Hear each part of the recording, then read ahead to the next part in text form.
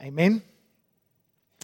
Right. Well, let me hopefully get some things going on there for you. I'm going to look at Philippians 3:10-14, John 13, and Psalm 119 as well. We'll get to that. There is a title for you: A Sober Self-Examination. Now, how many of you like examinations, whatever form they come in? Put up your hand if you like writing exams. Ashley, are you weird? Okay, that's cool. All right. If you ask most Year 12s if they like writing exams, what do they say? Nah. If I'm asking my son, he's just started to write exams. He's Year 9. Does he like writing exams? What did he say? Nah. But actually, exams are really good things, aren't they? Why? Because they're meant to what? They're meant to test what you know and what you don't know. I mean, is it good to go to a doctor and have an examination? Yes or no? Yeah, well, it's good, isn't it? I mean, you go to a doctor and hopefully after the examination, they do a bit of a health status and then they can give you some stuff and then you're going to improve. Something like that. How many of you love the examination that comes from house inspections? Those of you that are renting. Is it lovely? You love those house inspections? But it's actually a good thing, isn't it? Because the renter wants to know if the rentee is looking after his house.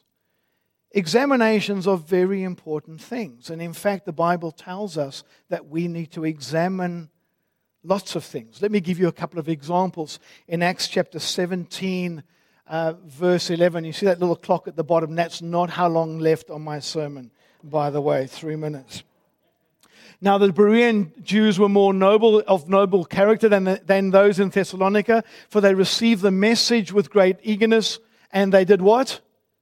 They examined the Scriptures every day to see if what Paul said was true. Here's a question for you. Are you one of those that when you hear something in the name of the Lord, you go and test it, you examine it against the Scriptures? Do you do that? I hope so. Here's another one, 1 Corinthians 11:28. Everyone ought to examine themselves before they eat the bread and drink from the cup. I wonder that when you come to communion, when we do it once a month, do you truly examine yourself? Do you look at your heart? Do you look at what's going on? Before you eat that bread and take that cup, do you examine yourself? Here's another one. 2 Corinthians 13 verse 5. Examine yourselves to see whether you are in the faith. Test yourselves. Do you not realize that Christ is in you unless, of course, you fail the test? We are called to examine ourselves to see whether we are saved. I wonder if you do that. 1 John, the whole letter of 1 John is a series of tests to examine, to know whether you are truly saved. I wonder whether you do that regularly. Do you test yourself to see whether you are saved? Now, I think it is true to say that examining someone else's life is far easier than examining your own. True? It's probably safe to say that when it comes to examining someone else's life, we actually think that we're pros. We're professionals at doing that. But when it comes to examining our own lives, we're actually quite amateurish. Remember Jesus said, take the plank out of your eye before you take the splinter out of someone else's eye. Well, taking the plank out is one thing. I first got to see the plank. And we really don't want to see that or know that, do we? We've been on this discipleship-making series for about the past 8 to 10 weeks, and here are the questions that we've been looking at. We've been examining these questions. Why make disciples? What is a disciple? How are disciples made? Who makes disciples? Where to make disciples? As we've examined these questions, I am pretty sure that you would be convinced and convicted of that statement.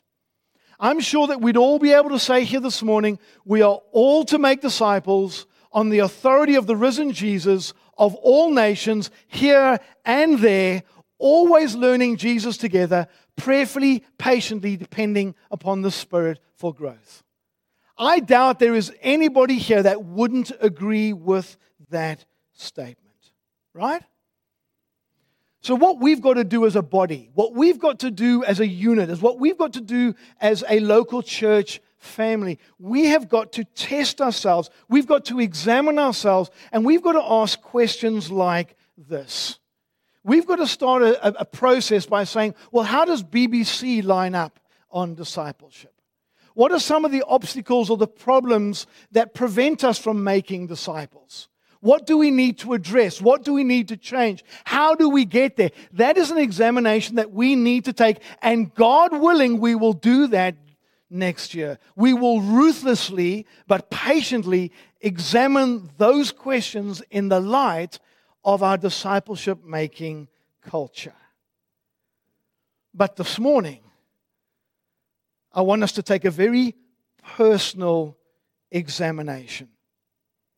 Within this context of making disciples, I want you and I to ask ourselves a couple of really hard questions. In fact, it's really one question, and then it's a how. In other words, before we examine others, we examine who? Ourselves. Before we examine the church, we examine ourselves. You see, it's very easy to sit here and say, well, we know the church leadership should be trying to make disciples. We know the leadership should be taking people from darkness into light. We know that the church leadership should be trying to move people to the right. We'll put up a picture in a moment. But what about us? What about me personally? What about you personally? That examination has got to start with us. Let me put up that picture. I think it's coming up. Have a look at that picture. So we're absolutely convinced, and hopefully you're somewhere here. Most of you here this morning will be here somewhere. You're a learner, driver of Jesus, and we know the whole discipleship-making process. But I want to ask you, wherever you are over here, I want you to take a very personal examination this morning. And here's the question. As you look at that diagram, I want to ask you this question. If you're here somewhere, are you personally, could you go back to that diagram? Are you personally committed to moving to the right? That's the question I want to ask you. Are you personally committed to moving to the right? And to the right, I don't mean politically. To the right, I mean becoming more like Jesus Christ. That's the question. That's the examination this morning.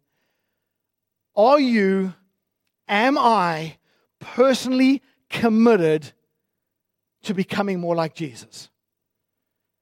And the question that I will ask secondly is, how do we do that? How do we do that? If you've got your Bible, open up with me to Philippians chapter 3. It will come up on the screen as well. And let's start here.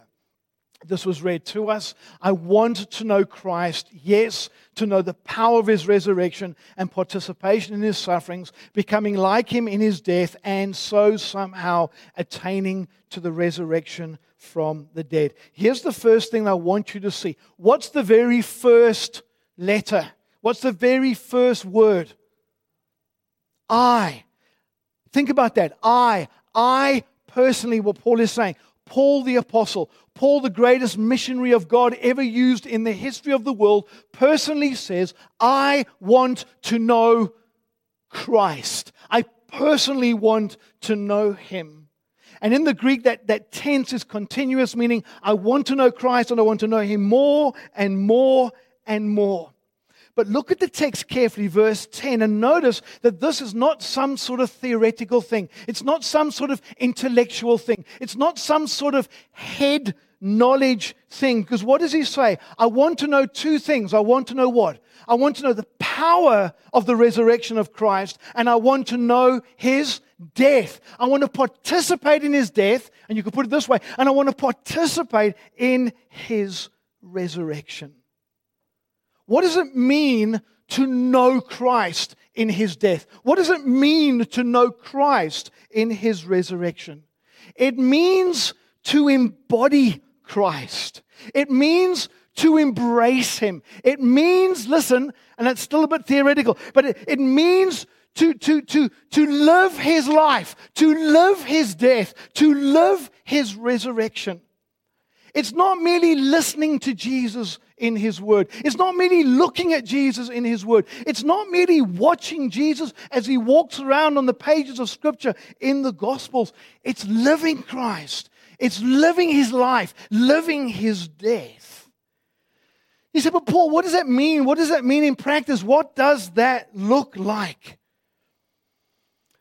It means that I have to learn to apply the death and resurrection of Jesus to my life. I have to learn to apply it. Let me put it this way, and I'm going to open this up practically. Our greatest need here at BBC is not knowing the gospel. We all know the gospel. As someone said to me recently in the week, BBC is really taught well. It's a wonderful thing to hear. I think our greatest need is to learn to live the gospel, to live the death of Christ, to live His resurrection. It means that our lives are wrapped up in Him, in His death, in His life. What does that mean? It means that whatever I've got going on in my life at any given moment, I have to examine myself. I have to ask these sort of tough questions. For example, how does the death and resurrection of Christ apply to my marriage? How does it apply to my broken marriage? How does the death and resurrection of Jesus Christ apply to spiritual, emotional, physical abuse in my home? How does the gospel apply to justice? How does the gospel apply to injustice? How does the gospel apply to prodigal sons and daughters who have left home? How does the gospel apply to forgiveness? How does the death and resurrection of Jesus apply to loneliness, to depression, to mental illness, to sickness, whatever's going on, to trees that are falling down and landing on the head of family members? How does the gospel apply to the vaccine? How does the death and resurrection of Jesus apply to Christian parents that have got disabled children? How does the gospel apply to the good things, all the good things that we enjoy? What it means is that every single time I suffer, every single time I go through some form of suffering, I'm participating in the death of Christ. And every joy and every victory over temptation and every bit of godliness and every bit of good life is a participation in His resurrection. If you want to say to me, Paul, what is the greatest need of this church? It is to learn this verse. It is this verse that needs to be taken apart, undone, examined, and applied in the next days, weeks, months that lie ahead. 2 Corinthians 4 verse 10. We always carry around in our body the death of Jesus. Let's listen to that. So that the life of Jesus may be revealed in our body. Do you see that? We carry His death. We live His death in suffering. And we live His life in godly resurrection. But what that means practically is that if I am going to know Christ, if I'm going to move to the right, if I'm going to become more like Christ, if I'm going to have my life embody the life and death of Jesus Christ, it means that I've got to live a life where I am constantly examining myself. It means that you and I have got to keep on examining our habits, our speech, our behavior, our relationships, our activities, our pursuits, our priorities. What that means practically is that I examine myself and I have got to allow others into that space. I've got to allow others to come in and speak into my life, to express what they see that I don't want to see or can't see. I want to ask you a question this morning as you take this little personal examination. Are you really willing to allow another Christian learner to speak into your life, to try and show you some of the plank items that are in your eye? Are you really willing to do that? Are you willing for them to speak? Are you willing for them to express that? And I know that is not easy because we don't like it. We don't want it. We don't want to see what they see. Now, it doesn't mean that another Christian learner is always going to see the picture rightly. But most of the time they are right. Aren't they?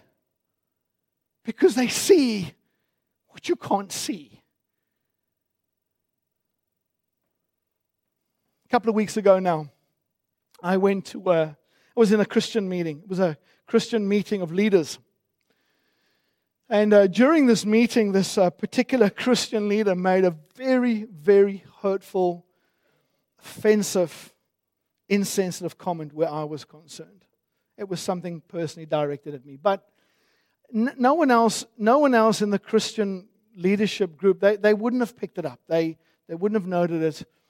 The meeting went on. I was humiliated. I was embarrassed. And I got hold of the Christian leader after the meeting, and I said to them that you really hurt me. You really embarrassed me. You offended me by what you said. And their response was amazing. The person responded by saying that they didn't intend that, but they can see how it hurt. They acknowledged it. There was no excuses. There was no justification. And what came back was a genuine, sincere apology for the hurt and an asking for the forgiveness. Wow. That was humility. I hope that I would respond, and I hope that you would respond in such a way when people would point out sins or insensitivities on our part. But have a look at this, just pressing on in the passage.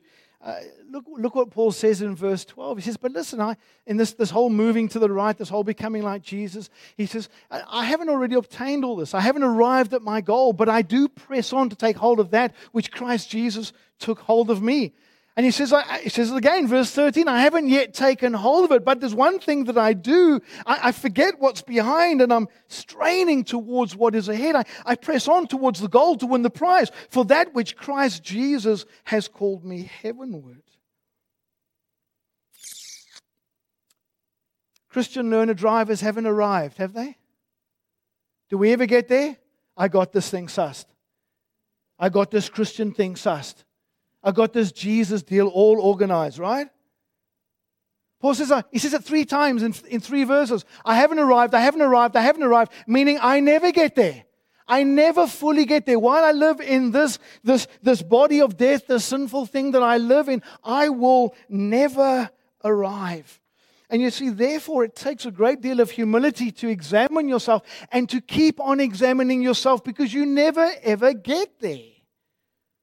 But just look at the passage again. I want you to see something else. Look at verse 13. I want you to sense something of the urgency that Paul is talking about. He says, I haven't got there. But here's the thing I do. There's one thing that I do. I want to forget what's behind. I want to go towards what's ahead. And I want to go on towards the prize for which Christ has called me. And you've got to, the way it's written in the Greek, you've got to feel something of the passionate, fervent urgency with which Paul says, I want to move to the right. I want to be like Christ. I want to carry His death. I want to carry His life. It's an urgent thing. This is no laissez-faire sort of thing. It's no Sunday stroll. Take it easy, come what may. It's a single-minded, devoted commitment to what Christ has called him personally, and that is to move towards Him. And when Paul says things like, I want to forget what's behind and go towards what is ahead, what he's talking about is this. He's saying he's saying things like this. He's saying, I want to put behind me all that self-righteous working for salvation. In the context of Philippians 3, chapter 5. In the words of Hebrews chapter 12, it's getting rid of all that sin that's going to trip him up on his walk. He wants to keep getting rid of sin. In other words, forgetting what's behind. I want to keep throwing off the old man, the old person, the old Paul, I want to keep on putting to death the deeds of the body. And I just want to keep my mind and my heart and my soul focused on moving towards Christ. I want to put the rubbish behind and I want to go towards the righteousness. When Paul talks about behind and forward, what he's saying is I need to keep unlearning all the old all the old entrenched lies and habits and behaviors and thoughts that we accumulate over a lifetime. I want to keep putting it behind, and I want to keep going after Christ. And here's the thing. If you're going to keep unlearning the rubbish and keep pursuing Christ, you've got to keep on examining yourself. You've got to keep on the hard questions. You've got to keep looking. My habits, my thoughts, my desires, my desires, my pursuits, my priorities, whatever they might be. It was the old Greek philosopher Socrates who said that an unexamined life is not worth living. An unexamined life is not worth living. Let me put a Christian spin on it. An unexamined Christian life will not grow. An unexamined Christian life will not grow. So here's my first question. Are you fervently, passionately, urgently pursuing Christ?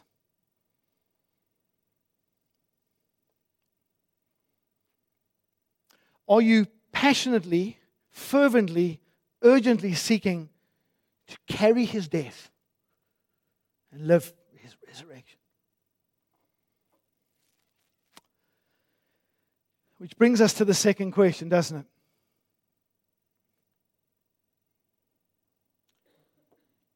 How? How do we do that?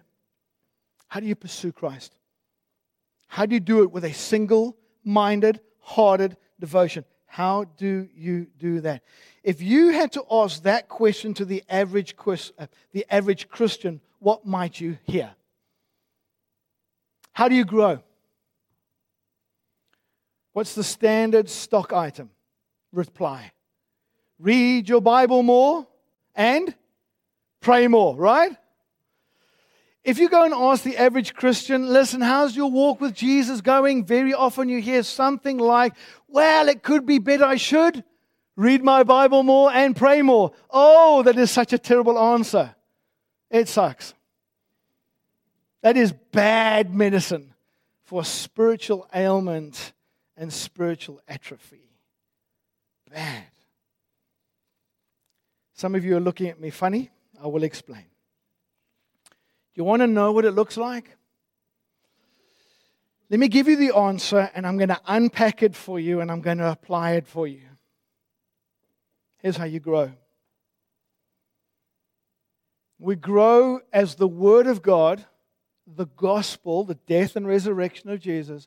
We grow as the Word of God is vigorously applied to our hearts by the Spirit. That's how you grow.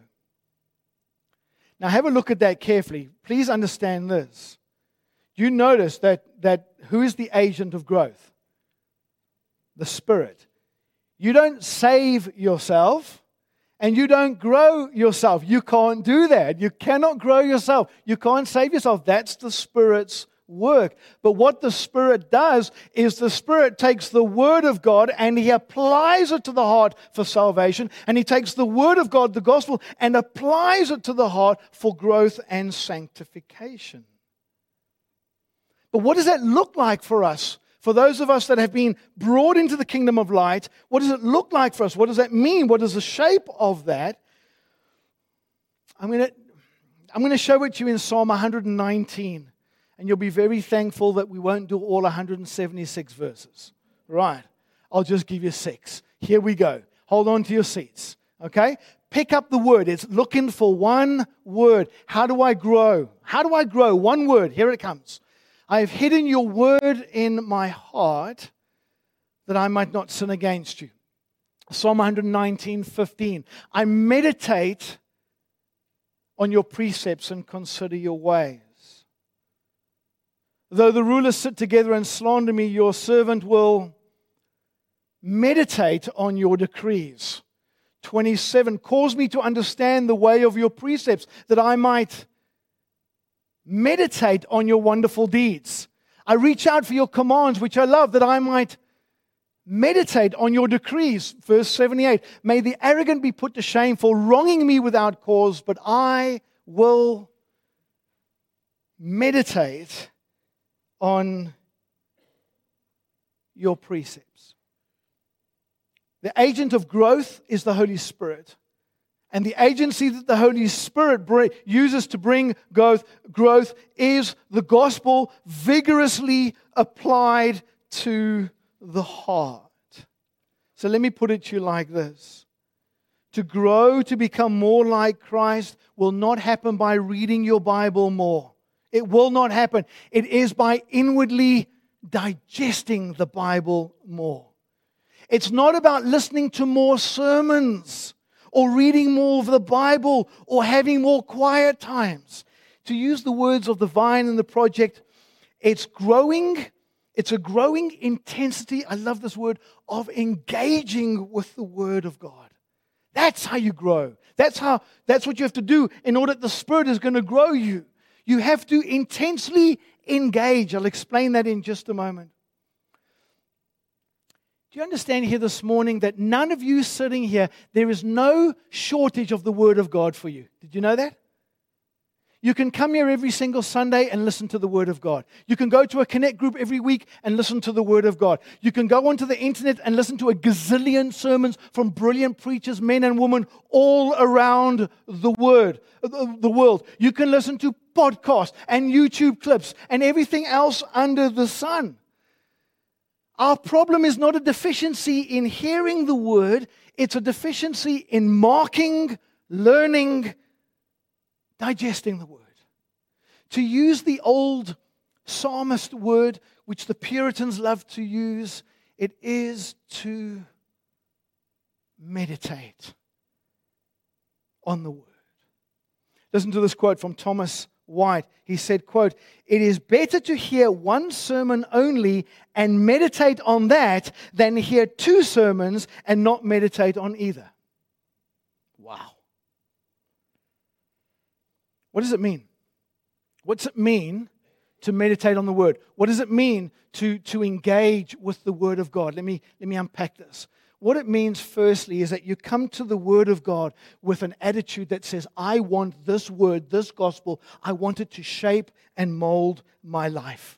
You don't come to the Word of God arrogantly thinking that you've arrived, you've got there, you've got this all figured out, you know what it's going to say before it's going to say it. You come with this urgent attitude that you want to forget what's behind and press on towards what's ahead. You're coming with that intensity to go, I want to learn, I want to grow, I want to put the ungodliness behind, I want to strive, I want to strain, I want to go for godliness. It's this attitude that says that when I come to the Word of God, I want to be nourished, I want to be replenished, I want to be changed, I want to be convicted, I want to be grown by the Word of God. It means that when you're reading the Word, you've got to pay very careful attention.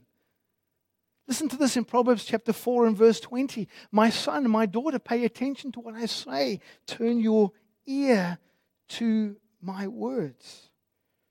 It means that when you come to the Word of God, you pay careful attention. You want it to penetrate into the soul. You want it to get deep down in there. You want it to be part of you. You want it to sink in. It means that when you read the Word, you read a passage of Scripture and you reread it and you reread it and you reread it and you think about it and you rethink and you rethink and you rethink until this thing is starting to expose you, challenge you, chasten you, convict you, open you up. And what does it mean practically when you're engaging like this with the Word of God? It's these sort of questions that you've got to ask yourself. And what am I reading? Do I believe this? Do I truly believe this is what this is saying? How does this apply? How does my life reflect this? Where am I seeing this? Where am I not seeing this? Do I need to repent? And you say, all right, Paul, how's that work in practice? I'm going to give it to you. Practically and personally. John chapter 13. All right, don't need to turn you there. I read it for you earlier. John 13, Jesus and the foot washing, right? You all know the story, don't you? You've read it how many times? Probably heard it preached a million times. Monday morning, I got up a little bit earlier and I mosey on my way through the Gospel of John, and it was John chapter 13. And I sort of need to apply what I preach, right? And Jesus washing the feet of his disciples, and I decided I'm gonna chew on this. I'm gonna meditate on this. If you'll excuse the pun, I'm gonna allow this word to wash through my soul. And I read the story, and again, if you forgive the pun, this is the real kicker in the passage, isn't it? Now that I, your Lord and teacher, have washed your feet kicker, you should also wash one another's feet. And as I thought about this and thought about it, as I started to get some of the Velcro on my heart, I was suddenly dumbstruck and awed by the humility of Christ. Thinking about the incarnate Son of God that would become a man, that would take off his outer clothes, put on a towel and get down and wash the stinky, dirty feet of his disciples. I was profoundly struck by the one who paints the skies with the stars and the moon and the planets and everything else, that this one would become a man, even obedient to be a servant, even unto death on the cross. I mean, the foot washing, I mean, that's just a mere foreshadowing of the greatest foot washing that takes place at the cross when Jesus washes our souls, cleanses us from all our sin. And as I was thinking about it and reading it, and suddenly Philippians chapter 2 was popping into my head, where it says this: in your relationships with one another, you should have the same mindset as Christ Jesus, who being in the very nature God, did not consider equality with God something to be grasped. But he made himself nothing. He took the nature of a servant, being made in the human likeness, found in the appearance as a man. He humbled himself. He even became obedient to death on the cross. And as I was mulling and meditating, suddenly my heart was drawn to an awe, to a wonder, and to a worship of Jesus Christ. As I was sitting there in the lounge and looking at 14, particularly 15, I've set you an example that you should do as I have done for you. I began to ask myself these sort of questions. Am I washing the feet of my brothers and sisters? Am I willing to serve no matter what? No matter how dirty and filthy and stinky it gets, am I prepared to serve? Are there any things that I'm not willing to do? Are there any acts of kindness or service I'm not willing to do? Am I greater than my master?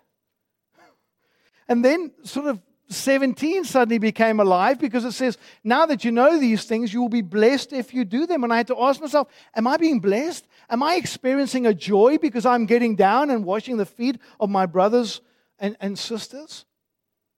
And then I sort of started to realize that as I wash the feet of my brothers and sisters, that's what it means to participate in the life and death of Jesus. I deny myself, I take up my cross, and I wash feet. But in washing feet, I'm experiencing life, because that's where the joy is. That's the abundant life that Jesus was talking about in John chapter 10. But then it just carried on. And I started to ask myself some serious questions like this. Am I serving my family? I'm talking about my physical family there. Am I serving my physical family in a Christ-like way, or do I just want them to serve me? Am I serving my church family in a foot-washing way, or do I just want them to serve me? Am I serving the people that God is bringing in and around and moving in and out of my life? Am I seeking to wash their feet, or do I just want them to serve me in some way? And then after all that, I started to realize that I am self-serving in some ways. And I am wanting people to serve me, and my wife to serve me, and my kids to serve me. And then suddenly my heart goes, I need to go and run to my Father. I've got to go and repent. I've got to go put it there. I've got to go and I've got to get my head around the Son of Man, who did not come to be served, but to serve and give his life as a ransom for many. And Father, would you expose my heart? Would you renew my heart? Would you cleanse my heart? Would you wash my feet with the gospel again? And please, I want to confess, I want to turn away from that self-serving. And then, as I as I wanted to go through the rest of the day and the rest of the week, I wanted this picture of this foot washing to be front lobe, frontal cerebral thing right in front of my head, because I wanted it right there. As people came into my office, I was on the phone and whatever, I wanted to ask myself quietly, how can I serve them? How can I wash their feet? However stinky or dirty it might be. What does that look like? And the way that I respond, the way that I think, whether it's the office staff, whether it's with Simon, whether it's on the phone.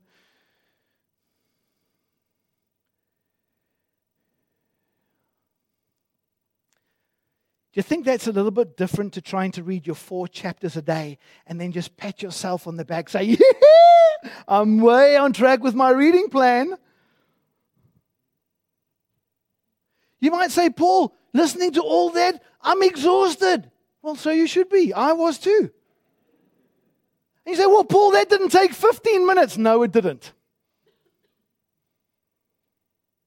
But maybe, just maybe, it'll give you a little glimpse on this. Where Paul says, and we all with unveiled faces contemplate, you put the word meditate there, and we all with unveiled faces meditate on the Lord's glory, are being transformed into His image with ever-increasing glory, which comes from the Lord, who is the Spirit. Do you see it? As I gaze on the Lord Jesus Christ, as I engage with Him in His Word, as I vigorously self-examine in the light of Scripture, the Spirit will change me and change you, and we will become more like Christ. So here are the 2 questions, and I'm going to close with a prayer.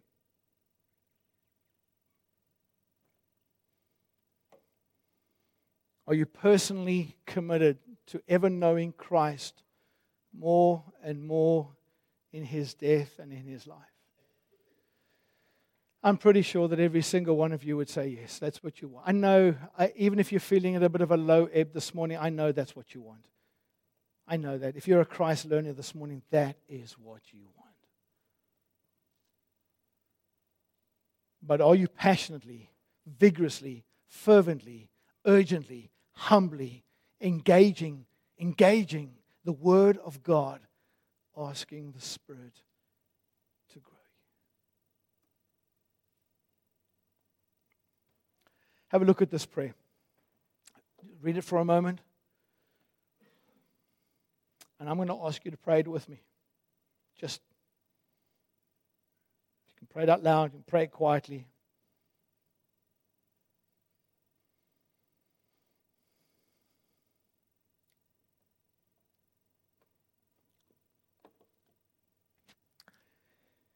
Quietly or out loudly, just pray with me.